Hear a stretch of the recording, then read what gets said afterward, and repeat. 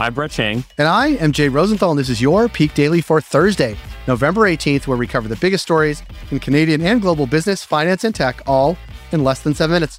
So Jay, last night I was at 817 Sports Bar on Queen West, and I was watching the Canada soccer game alongside the Voyageurs, which is the Team Canada fan club. They were playing Mexico in Edmonton, and wow, what a game. Did you catch any of it, Jay? I did a little bit. I saw the snow. Let me ask you a question. Does the Mexican team like playing in -10 in the snow in Edmonton? Judging by appearances, it looked like they just wanted to get the whole thing over with. It was brutal for them. They're coming from 30-degree weather. They show up here, it's -10, snowing. Yeah, it really did look like they took the foot off the gas at a certain point, just thinking, let's just get this over with. And get it over with the Canadian team did for their Mexican counterparts. It's a good win. It's a great win, and it puts them in a really, really good place to qualify for the World Cup, which would be incredible. If they do qualify, Jay, and I've said this before and I'll say it again, I'm going to Qatar. I think it's Qatar, but we'll see you there.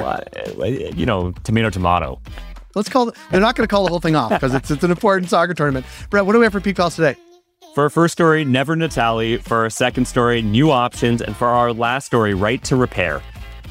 For our first story, in a surprise to absolutely no one, Rogers board removed their CEO, Joe Natale, in the midst of a regulatory review of their takeover of Shaw. Brett, I thought we'd get a full week without talking about Rogers, but what is happening now? Did you miss them, Jay?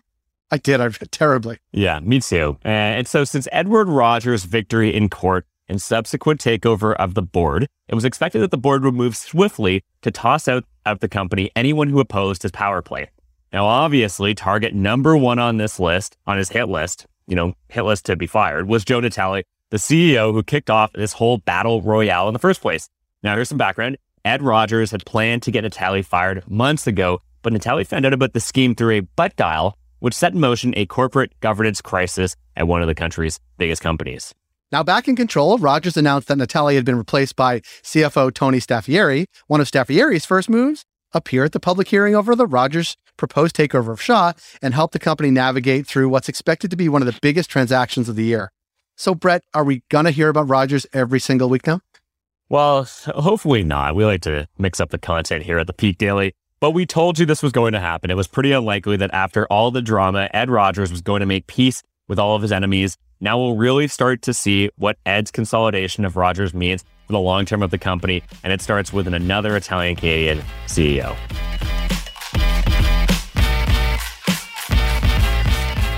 Continuing on the telco theme, for our second story, Quebecor is moving ahead with its plans to launch a national wireless service. Jake, what is Quebecor up to? So you might not be familiar with Quebecor, but as the name suggests, they are a Quebec-based telco that's huge in their home province, but not really well known outside of it. They want to change all that though, Brett. Regulatory changes are creating an opportunity for Quebecor to expand to the rest of Canada. Originally, the company was going to wait and see if regulators would force Rogers to sell their mobile unit as part of the Rogers-Shaw merger so they could buy it. But they're just throwing that out the window right now and just saying YOLO, and just nice to have the first and second story quasi-related to each other. Yeah, and noting that the Rogers-Shaw merger is still under review, Quebecor CEO, like you said, Jay, just kind of threw that all out of the window and said, we're going to launch anyways. They're starting with Western Canada and Ontario, and they plan to use some of their competitors' infrastructure to get up and running. So Jay, why should Peak Pals care about what Quebecor is up to? Well, for consumers like us, Brett, who already pay some of the highest data rates in the world, more competition is generally a good thing. So it'll be nice to have another option when our contracts expire on April 2022. I already have the date circled on my calendar. Yeah, and I'll get an iPhone 16 by then.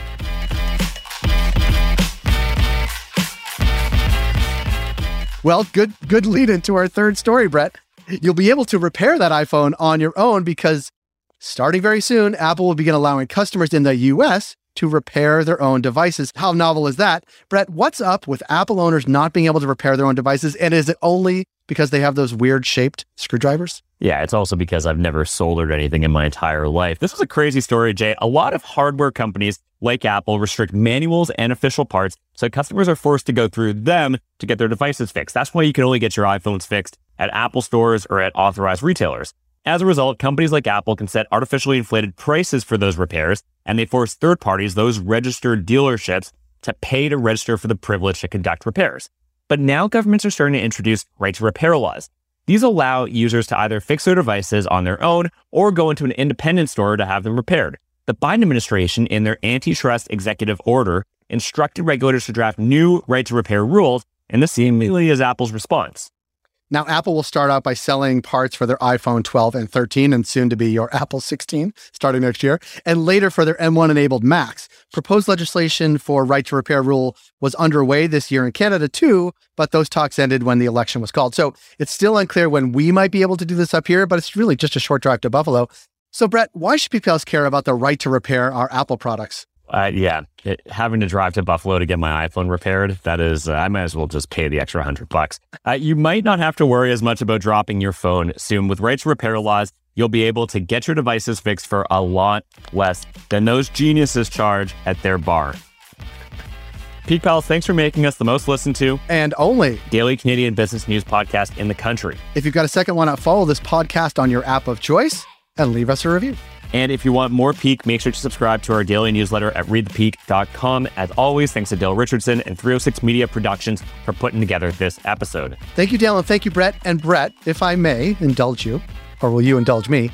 There is a special anniversary in my family. My sister-in-law, Alita Solomon, she is the chef and owner of Tutti Matti restaurant on Adelaide, just east of Spadina, is celebrating 19 years as a restaurant. That is unheard of in the restaurant industry. So we wish her a happy restaurant birthday. Enjoy celebrating. We will see you later tonight. Have a great day, Brett.